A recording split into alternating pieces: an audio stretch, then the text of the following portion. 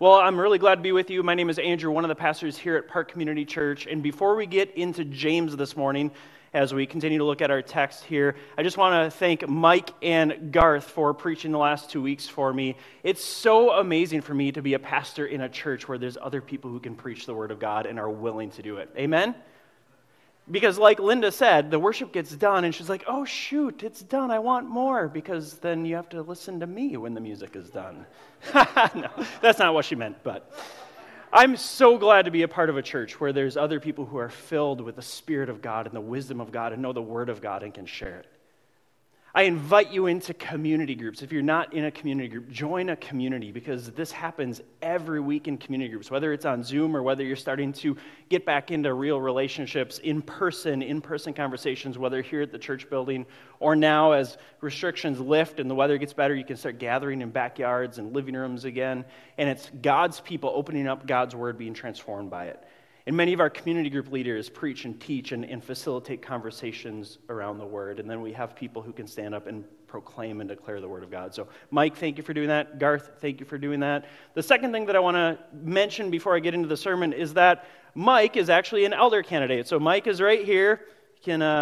Yep, there he is. He preached 2 weeks ago. He's going to come up in a couple weeks and share a little bit more about himself, but you just heard from Linda, his wife. They've been a part of Park Community Church for a few years and have been supported by our church as global partners since 1988. So you do the math. Public math is hard. I can't do it. 1988, this church started supporting them as they were planting churches in South America, and most of their ministry was there. Now they're stationed here, but they still continue to do missionary work, global partner work around the world. And so I'm really glad to have Mike Gunderson accept the invitation to join our elder team. That will be confirmed by our members.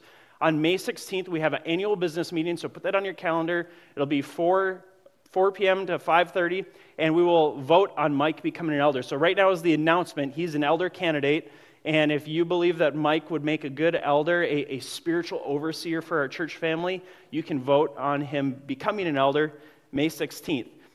There's a couple different ways that we come up with these names. Different people suggest people in the church family. One of the things that I like to do is I ask my children who they think would be a good elder. And I've kind of taught them what an elder is. It's a spiritual overseer, someone who cares about the spiritual health and growth of our church family. Think of it like a spiritual father. And so I ask my kids who they think should be an elder regularly. And I have a 9-year-old, a 7-year-old, and a 4-year-old. Oakley, my 4-year-old, she thinks like Pinkalicious and Daniel Tiger should be elders, so I don't quite value her opinion as much. But my 7 and my 9-year-old, I love the names that they throw out at me. And every name that they've thrown out at me, I'm like, you're right. I think they would make a great elder. They are a spiritual overseer, a spiritual father who cares about the health of the church. And so that's what an elder is. If you're unfamiliar with what an elder is, essentially that's what an elder is. And so if you think Mike would be a good spiritual overseer, spiritual father of our congregation, get to know him. If you haven't had a chance to get to know him, reach out to Mike and spend some time getting to know him. And then if you are a member, you can vote for that on May 16th. With that, we're going to move back into the book of James. And so we're going to look at James chapter 3, verses 13 through 18 this morning. So I'm going to ask that you stand and follow along as I read our text for today. James, the brother of Jesus, writes to the first century church in Jerusalem, 10 or so years after Jesus' death, resurrection, and ascension into heaven. Here's what James writes. Who is wise and understanding among you? By his good conduct, let him show his works in the meekness of wisdom. But if you have bitter jealousy and selfish ambition in your hearts, do not boast and be false to the truth. This is not the wisdom that comes down from above, but is earthly, unspiritual, demonic.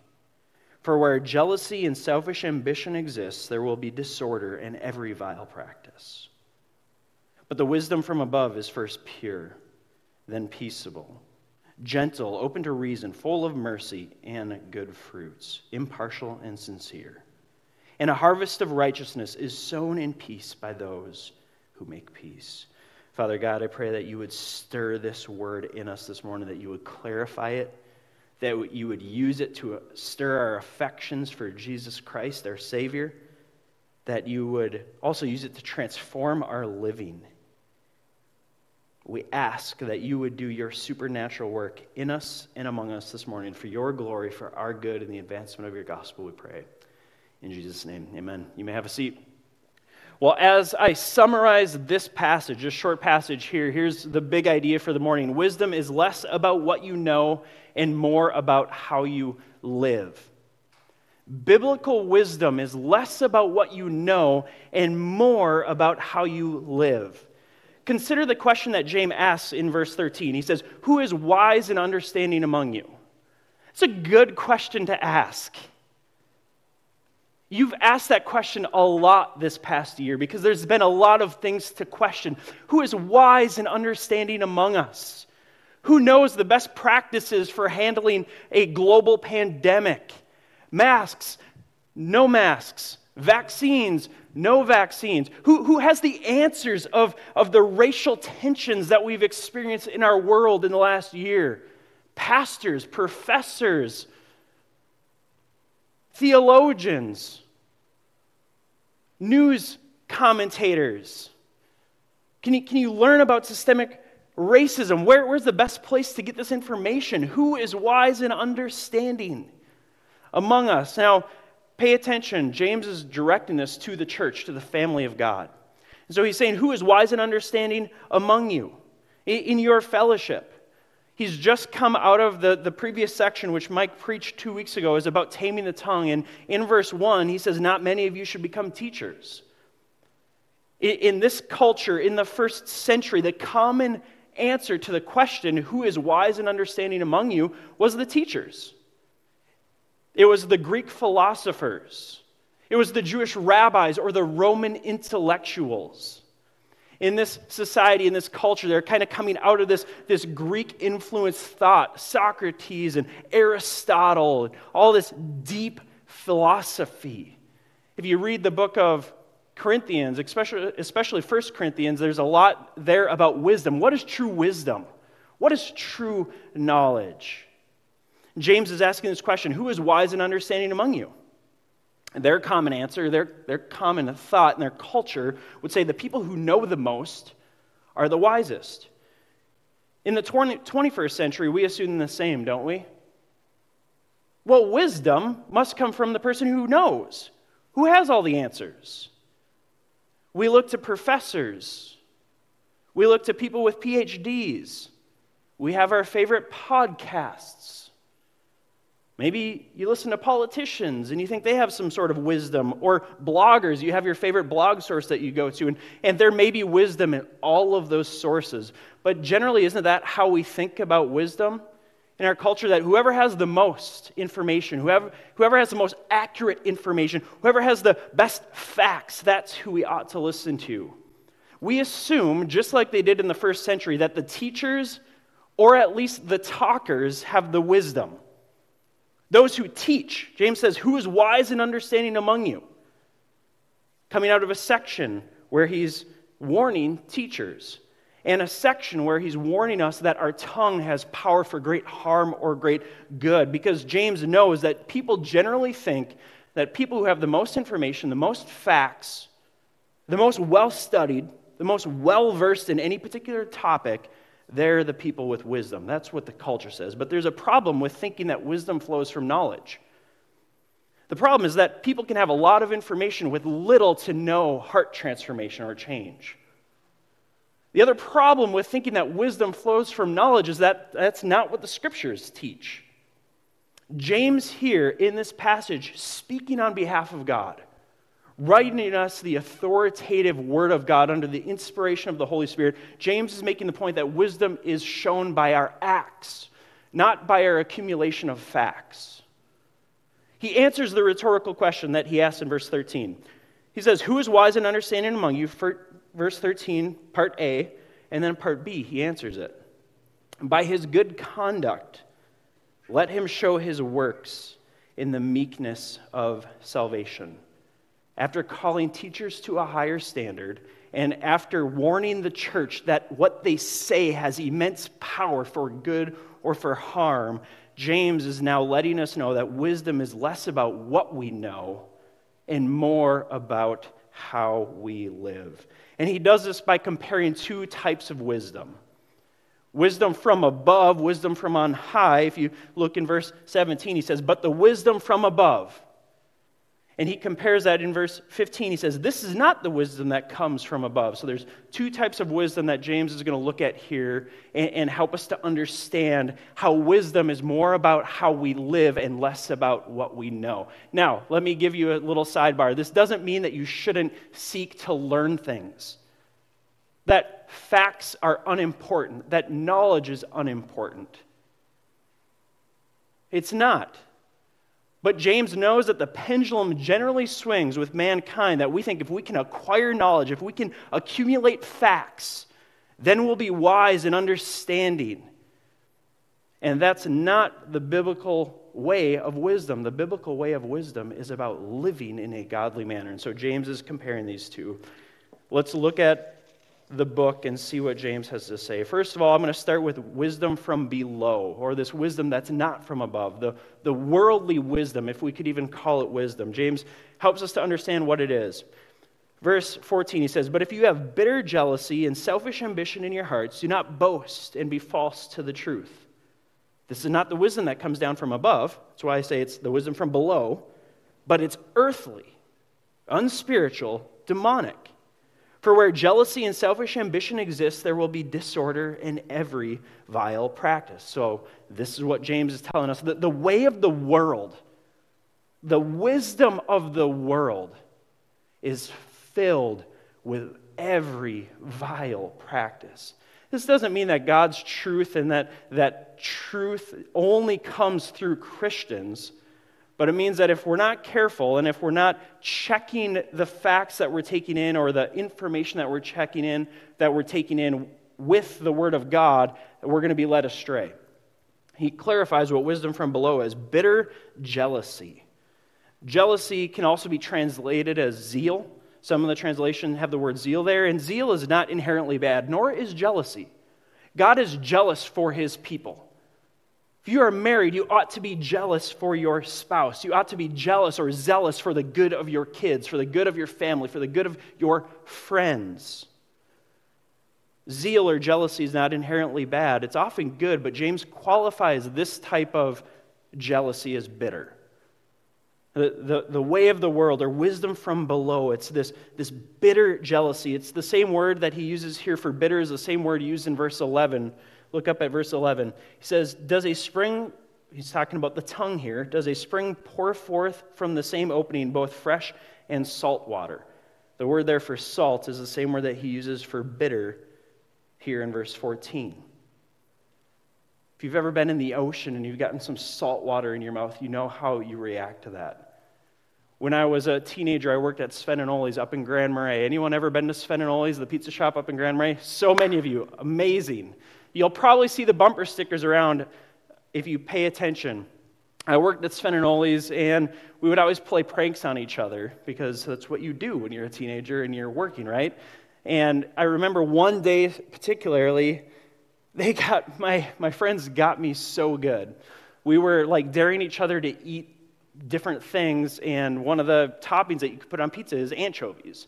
And I had never tried an anchovy, and so they were like, all right, try the anchovy and we'll give you $1. I'm like, I'll try an anchovy for $1. People pay more than $1 to put this on their pizza. I will receive your $1 to try this. So I took a bite of it, and it was just awful. It was horrific. My body reacted. I spit it out. For one, it was salty. To me, it tasted bitter. But then I did what you would do after you try something bad. I grabbed my cup that was full of cherry Coke. I grew up on cherry Coke. At Sven and Ole's, that's all I drank. I grabbed it, took a huge swig of cherry Coke, and what I didn't know is that in their setting up of me, they had filled my cup with salt and mixed it into the cherry Coke. And so not only was my mouth filled with this bitterness from anchovies, but I took this huge swig of extremely salty cherry Coke, and out it came in the kitchen at Sven and Ole's. Think twice next time you eat there. But this is what bitter jealousy is. It's the type of character and the type of thought process that makes people repel what you have to say or what you have to offer. Bitter jealousy, it's wanting to hoard what you have, not share your stuff with others. Or if you are sharing your stuff with others, you're the person who's always expecting something in return. People don't even want to take your gifts because they know that you're calculating. They know that you're going to remember that you didn't thank them properly, or that you didn't return it in the right time, or that you never gave them a gift to say thank you. No, I'm not saying you shouldn't give a gift to say thank you. You shouldn't return it in proper time. But it's the type of person who always has a mixed motive. I'm sharing something with you to get you in debt to me, or I'm doing something nice for you to be recognized by others, or to be recognized by you. This is bitter jealousy, and over time, you'll see people begin to kind of understand this characteristic, and they kind of back away, or they're hesitant to receive a gift or to let you help. It's a characteristic that wants to hoard what you have or take what others have. It seeks to get praise, to get stuff, to get approval, and it just creates this environment of bitterness. The next characteristic from wisdom from below, not godly wisdom, is selfish ambition. But if you have bitter jealousy and selfish ambition, and just like jealousy, ambition isn't inherently bad. In fact, it's good. It's good to be ambitious. It's good to be driven. It's good to be passionate. It's good to get to work and to have ambition. But James clarifies this type of ambition as selfish. That is, it's this ambition that has me and mine at the center. It's an ambition to elevate myself. It's an ambition for me to position myself in such a way where I will benefit. Selfish ambition asks the question, what's best for me? What's best for my family? What's best for my friends? What's best for my life? How can I use my money to better myself? How can I use my standing to better myself? How can I use my reputation to get more things for myself? Rather than asking the question, what's best for my neighbor? Whether that's a geographical neighbor or just anyone you come in contact with. Selfish ambition says, how can I use what I have or what others have for my own benefit, my own advance? Rather than how can I use what I have or what others have to care for others and to elevate others and to honor others. What's best for my neighbor? I started playing chess over Christmas break. First time in my life. I'm 36 and I just learned the game of chess. And in the game of chess, you use your pawns to protect your king. Right? The goal is to kill the other person's king or put their king in checkmate before your king is in checkmate. And all the pieces on the board are used to protect your king. Selfish ambition is the same way. It sees yourself as the king and everyone else exists to position them so that I would be protected, I would be safe, I would get what I want. Now notice, James, for both bitter jealousy and selfish ambition, he says, that, verse 14, this is really important. He says, but if you have bitter jealousy and selfish ambition in your hearts. The word there for have in the ESV, I like how the NIV says it. It says, if you hold bitter jealousy or selfish ambition. That Greek word, where in the ESV it's have, in the NIV it's hold, it can mean either. And it's the idea there of, we all have these fleshly impulses, right, of bitter jealousy. We're all prone towards bitterness. We're all prone towards improper zeal. We all have this fleshly impulse towards selfish ambition, towards wanting to protect me and mine. But James is saying if you hold it in your heart, he's not saying that fleshly impulse is what you are wrong for. We all have it as fallen human beings. We all have this fleshly impulse. But he's saying if you hold it, the issue isn't feeling bitterness or the impulse to act selfishly. The issue is when we hold on to bitterness. The issue is when we continue to selfishly pursue things that benefit us. It's an unwillingness to forgive others and to let go, and it eats us up inside. And so just keep that in mind. That just because you have felt and will feel bitter jealousy and selfish ambition, that doesn't mean that you're not being transformed by the work of God. The wisdom from James here is that wisdom from below holds on to it. It's the person who grows bitter and bitter and bitter and bitter and bitter over time, more bitter and more bitter and more self-seeking and more selfish over time. He gives us a couple other characteristics of wisdom from below. He says, this is not the wisdom that comes down from above, right? This isn't God's wisdom, but it is earthly, unspiritual, and demonic. Earthly, it means it's worldly. Oftentimes we think of sin and the temptation to sin as being from the world, from the flesh, and from the devil. These are three sources that can influence our temptation and our nature to sin: the world, the flesh, and the devil. And this is what James is getting at here.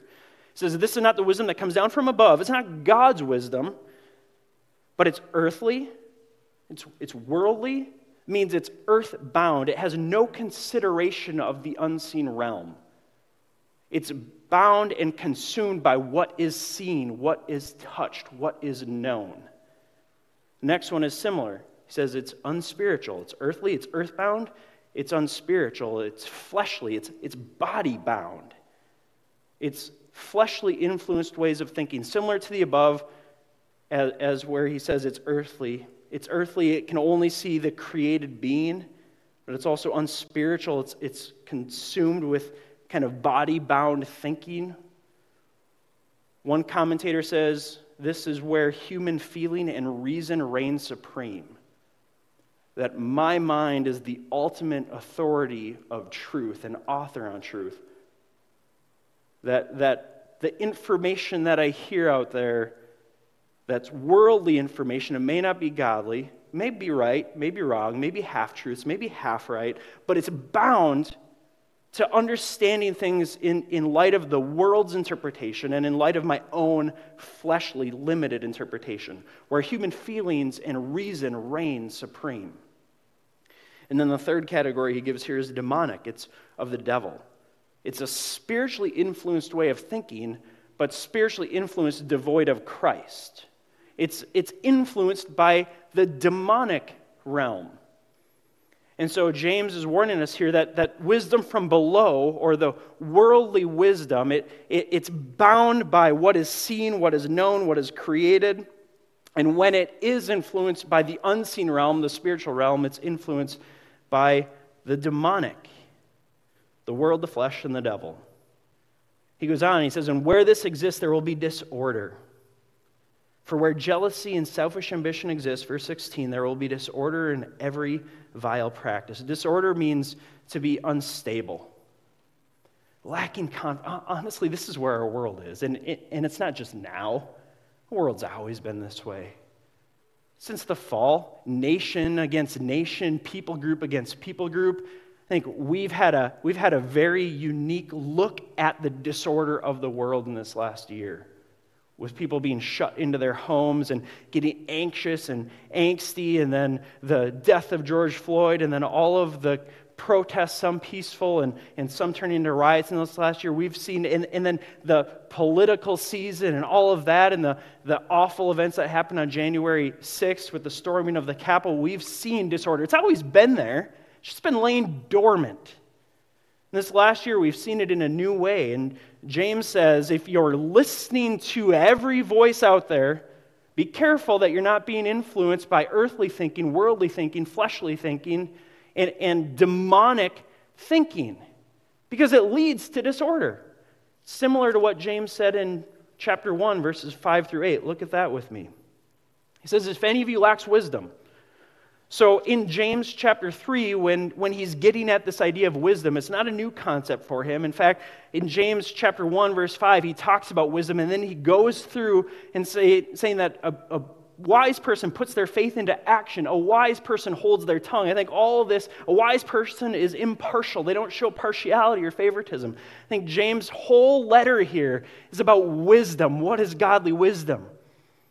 In chapter 1, verse 5, he says, if any of you lacks wisdom, let him ask God, who gives generously to all without reproach, and it will be given him. Why? Because wisdom comes from above. Wisdom isn't produced from within us. Wisdom isn't the accumulation of facts. Wisdom is a way of life. Verse 6, he says, but let him ask in faith with no doubting, for the one who doubts is like a wave of the sea that is driven and tossed by the wind. For that person must not suppose that he will receive anything from the Lord. He is a double-minded man, unstable in all his ways. It's exactly what James is saying and reiterating again in chapter 3, verse 16. For where jealousy and selfish ambition exist, there will be disorder, instability, tossed to and fro by every wind and wave of doctrine or every opinion or every competing news source that you hear. And then the last one that he gives us here is every vile practice. So not only does the wisdom from below or the ways of the world or the wisdom of the world produce all these other things, it also produces, I love this catch-all, every vile practice. You know what the Greek word for every is? Every. No tricks here. He's saying every vile practice. The wisdom of the world or the way of the world, it will produce every vile practice. Every disgusting and despicable act that you've ever seen or that's been done to you or that you've done to others is a result of worldly thinking, worldly wisdom, and absence of God's wisdom from above. The darkness that we witness in our own families, the divisions, the sin that we experience in our own friend groups, in our own neighborhoods, in our own schools, in our state, in our country, in our world, and in our church. Yes, our church. Remember, James here is addressing the church. He's not writing this letter to the Roman Empire, telling them how to straighten up, telling them how to live, telling them that they better stop living worldly and start living godly. He's instructing the church, the family of God. He's saying when we lean into wisdom from below or the ways of the world, every vile practice is produced. So be careful of your bitterness. Shun it. Don't harbor it. Don't hold it in. Don't sit in your bitterness and remain bitter and hold on to bitterness. Don't continue to selfishly pursue your own advancement. Don't continue to ask the question, what's best for me and mine? Ask the question, what's best for my neighbor? Because when we don't, every vile practice is produced. And oh, church, how we need deliverance. We need wisdom from above. So let's now look. James doesn't just leave us there. He gives us what wisdom from above is. He gives us all of these categories. It starts in verse 13. He says, by his good conduct, again, this whole premise, this whole big idea is that wisdom, biblical wisdom, true wisdom, isn't what you know, it's how you live. It's not the accumulation of facts, but it's your good acts. Who is wise and understanding among you? By his good conduct, let him show his works in the meekness of wisdom. That's the first clue that he gives us to what wisdom from above is. It starts with meekness. Now, meekness is not weakness. Meekness does not mean passivity. Meekness does not mean just rolling over and letting the wisdom of the world or the ways of the world, bitterness, selfish ambition, earthliness, fleshly thinking, unspiritual, demonic disorder, and every vile practice just have a heyday. Doesn't mean just rolling over and being a doormat. Meekness is not weakness. It's strength under control and used for the good of others. It's the humility and the wisdom to use power, privilege, and authority for the good of others, not the good of self. It's the opposite of selfish ambition. It's ambition that has the good of others in mind. Some examples of meekness. Jesus, he had all authority in heaven and on earth. When he was tempted by Satan in the wilderness, Satan said, you could call upon the angels and they would come and they would rescue you. Throw yourself off this cliff and God would rescue you. You have all power.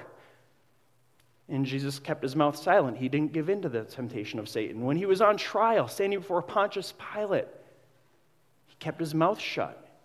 When he's on the cross, being crucified, one of the thieves on the cross said, why don't you get yourself down from that cross? You know that if you call out to God your Father, he would rescue you. You have all power, all authority, all privilege. And Jesus remained silent because he was using his power, his privilege, and his authority for the good of you and I. Think about Stephen, the martyr, in Acts chapter 6 and 7. I love this. I don't love it. It's unfortunate what happened. He was stoned to death in a public square. That means they threw stones at him until he died. Can you imagine a worse way to die?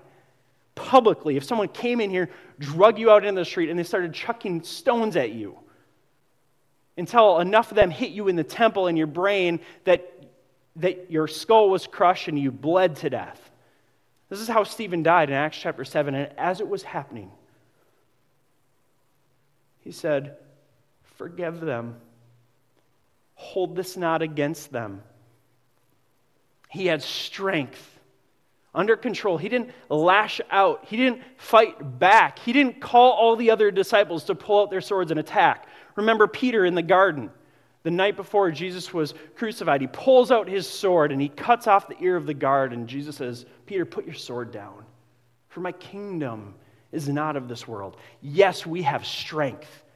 These Roman guards have no power over me. Jesus himself says, "Nobody takes my life from me. I lay it down willingly." That's meekness. So don't for a second think that meekness means that you just need to be weak.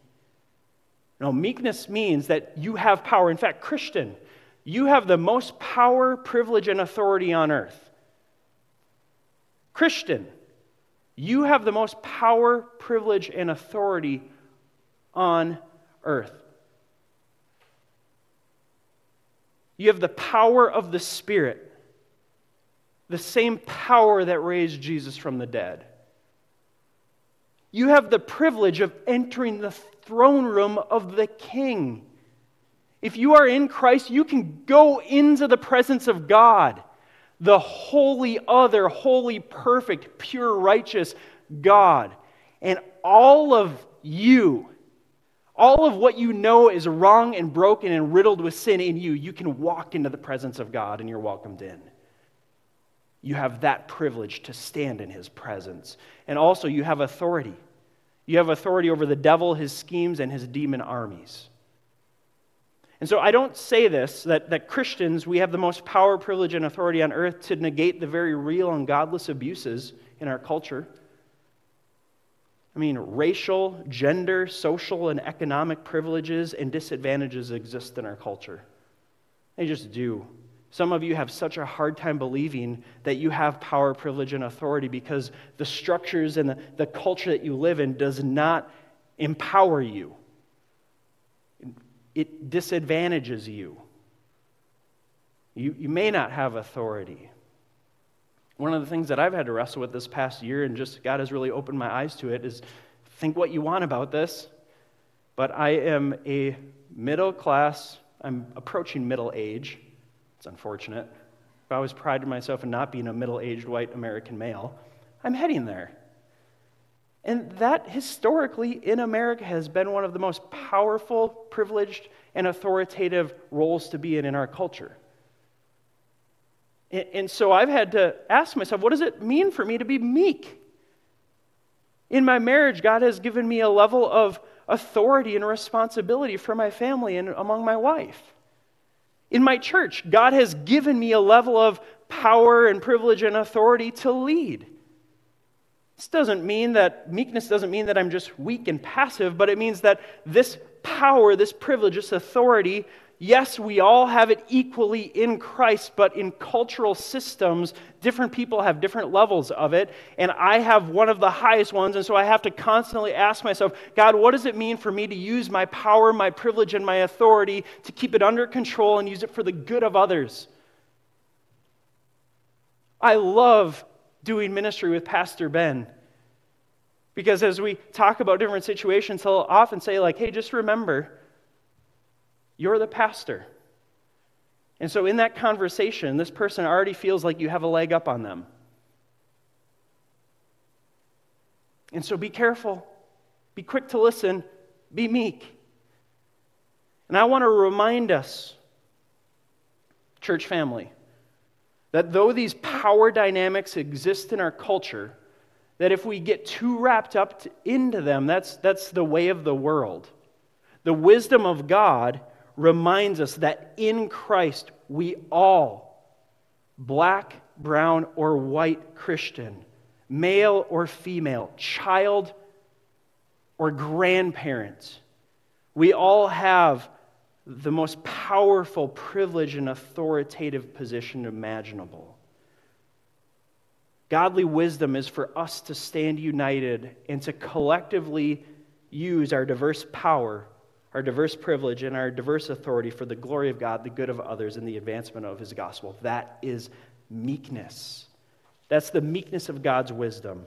And then from there, he flows. He keeps going. So jump down to verse 17. That's all kind of the setup in verse 13 for what wisdom from above is, meekness of wisdom. And then in verse 17, he says, but the wisdom from above, God's wisdom, is first pure. It's undefiled. It's holy. It's sacred. It originates with God, the Holy One, and it's imparted from God to us. True wisdom, it's not an accumulation of facts, but it's how you act. It's not what you know, it's how you live. And it's a characteristic or a lifestyle that God imparts. This is why it's from above, not from below. It's a supernatural gift that God has given to His people. I love how Isaiah talks about purity. Isaiah 1:18, he says, though your sins are like scarlet, they shall be white as snow. Though they are like crimson, they shall become like wool. Purity is a gift from God. Or Colossians 1, chapter 1, verse 21 and 22, he says, and you who were once alienated and hostile in mind, doing evil deeds, He has now reconciled you in His body of flesh by His death in order to present you holy, blameless, and above reproach. That's the wisdom from above. The way of God is purity. He's imparted this to you, and now we grow in it. We learn to live in it. And he goes on to say the wisdom from above is peaceable. It means to be made whole. We have been made whole with God, and now we live to become whole or reconciled to others.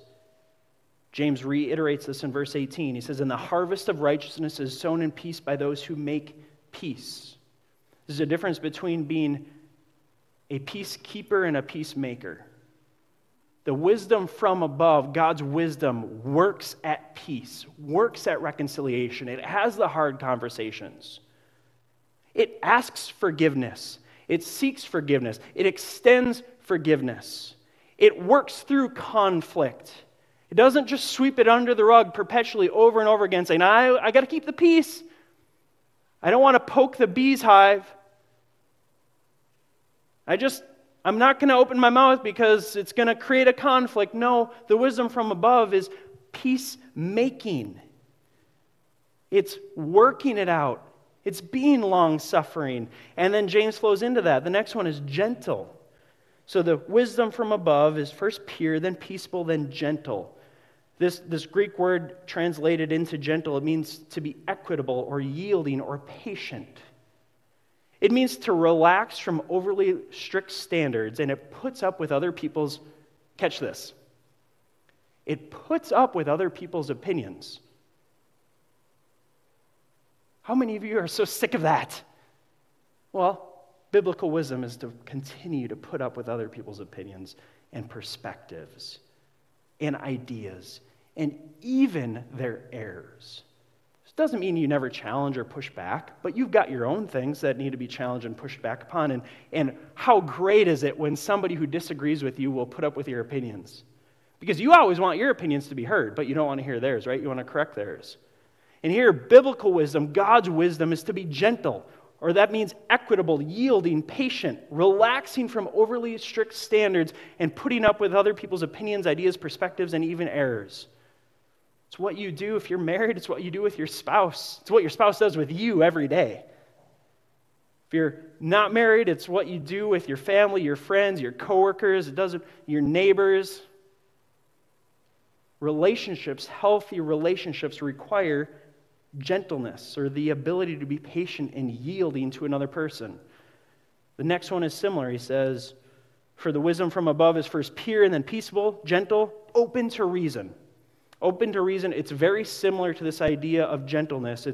It's not speaking rashly, but rather listening willingly, considering honestly, and yielding regularly. That's what it means to be open to reason. It was 1 year ago this Sunday that our church went virtual because the coronavirus had hit and we were told to shut down. 1 year ago this Sunday. And all of a sudden, everyone was being asked to put masks on and to stay home. And now a year later, we continue to debate this. People continue to have their opinions. They continue to have their perspectives. They continue to have their ideas. And so what it means, just practically speaking, what it means to be gentle and open to reason, biblical wisdom, here's what biblical wisdom does that's different than worldly wisdom. Biblical wisdom will say, if you're the type of person who interprets the data and the science in such a way that you think shutdowns and masks and vaccinations are good, and I disagree with that, I'm willing to listen to you and to yield to you. If you think we ought to wear a mask because you interpret the science and the data that way, and I interpret the science and the data a different way, you've realized that people interpret it differently, right? There's not a consensus. And biblical wisdom isn't to say, you need to see it my way. Biblical wisdom is, I'm going to yield to you. And that doesn't mean we never have the conversation. But my posture, my first reaction is to yield, not to correct. It's to listen, it's not to speak. And if you're the type of person who interprets the data that masks are an overreaction and a government overreach and vaccines are dangerous because of whatever reason, you yield to the person who says mask up. And in relationship, you work this out. That's biblical wisdom. The world's wisdom digs its feet in, it digs its heels in, it argues, it fights, creates camps. And so here, James is warning us 2,000 years ago, long before the coronavirus, to be gentle and open to reason, to be patient, to be yielding, to be equitable. He goes on, he says, the wisdom from above is full of mercy. It means it's compassionate. It's ready to help those in need. To have mercy means to not give someone what they deserve. And so this means when you see somebody in a situation that they're in by their own doing, you don't say, well, that serves them right. They made poor financial decisions, and that's why they're in poverty, and it's not my problem. They made bad marriage decisions. That's why their life is a mess, and not my problem. Their kids are unruly because they're unruly. Not my problem. No, mercy is to say, I have compassion. I have a heart to help. I have a heart to care. Wisdom from above is full of mercy and good fruits. Wisdom is full of good conduct, as James tells us in verse 13, which produces good fruit.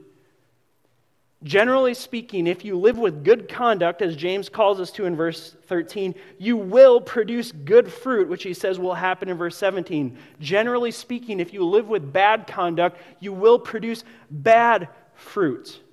If you plant tomato seeds in the right environment, in the right soil, with the right water, you will grow tomato plants. You won't. They will just grow. It's similar to spiritual growth. You plant, you water, you till. Sometimes it grows, sometimes it doesn't. Galatians 6, verse 7 says, you reap what you sow. This is what James is getting at here. Wisdom is not what you know, it's how you live. If you live with good conduct, generally speaking, there will be more and more and more good fruit in your life. And two more, he says, wisdom from above is impartial. It doesn't show favoritism. James already dealt with this in chapter 2, verses 1 through 13. And it's sincere. That means it's genuine. It's honest. It's not manipulative or knowingly hypocritical. Wisdom is less about what you know and more about how you live, church family. And if we're honest, who among us doesn't identify with the list on the left side as much or more than the list on the right side? James chapter 3, verse 2 tells us that we all stumble in many ways. And in verse 14, he says, "But if you have bitter jealousy and selfish ambition in your hearts, do not boast and be false to the truth." He's inviting us to confession. We all stumble in many ways. If we're honest, we all identify with the list on the left as much, if not more, if we're honest, than the list on the right. We all stumble in many ways. He tells us in verse 2, verse 14, don't boast and be false to the truth if these things are in your heart. See, after living with Jesus and observing Jesus' ministry and listening to Jesus' teaching and seeing Jesus hang on a Roman cross, seeing the empty tomb, talking to the risen Savior, and then being filled with the Holy Spirit, James, the brother of Jesus, knows something that's vital to gospel health and gospel growth. James knows that there's freedom in confession because there's forgiveness at the cross of Jesus Christ. And so James calls us, brothers and sisters, to honestly assess ourselves, to confess our faults, and to come to Jesus, the one who has no faults, yet takes our faults upon himself and imparts to you and to me his wisdom and his perfection. So rather than being defined by the left side of this list, in Christ we're now justified and defined by Jesus' perfect record of righteousness, by his life marked with meekness, purity, peaceability, gentleness, reason, mercy, fruit, impartiality, and sincerity. You, in Jesus Christ, are defined not by your flesh and what you know to be true in your inner hearts and what you're struggling with, that constant battle on the left side. You are marked by the right side through the shed blood of Jesus Christ. And so, church, this morning, if you are in Christ, I want to invite you to come to the table. Come to the plastic cup and drink deeply from God's forgiveness. For though you wrestle with the things on the left, the wisdom from below, you have been defined by and justified in the ways on the right, the wisdom from above. God, the Word, the Logos, coming in flesh, giving you new life. And so we're going to transition to rehearsing the gospel. Taking communion to be reminded as you take communion, take it whenever you feel led and ready. The wafer represents Jesus' body broken for you. The juice represents his blood shed for your deeds on the left and his perfect deeds on the right, which now he imparts to you and empowers you to live out. So come to the table ready to receive. Let me pray. Jesus, we thank you for who you are. We thank you that you are perfection, that you are righteousness, that you are meek, power, under control, and used for the good of others, that you are pure, that you are peaceable, that you are gentle, that you are full of reason and open to reason, full of mercy, good fruits, impartial and sincere. And Lord, a harvest of righteousness has been sown by you who made peace between us and God. And so this morning we remember you, we focus on you, the one who gives us peace. We love you, Jesus, and we thank you for who you are and what you've done. Amen.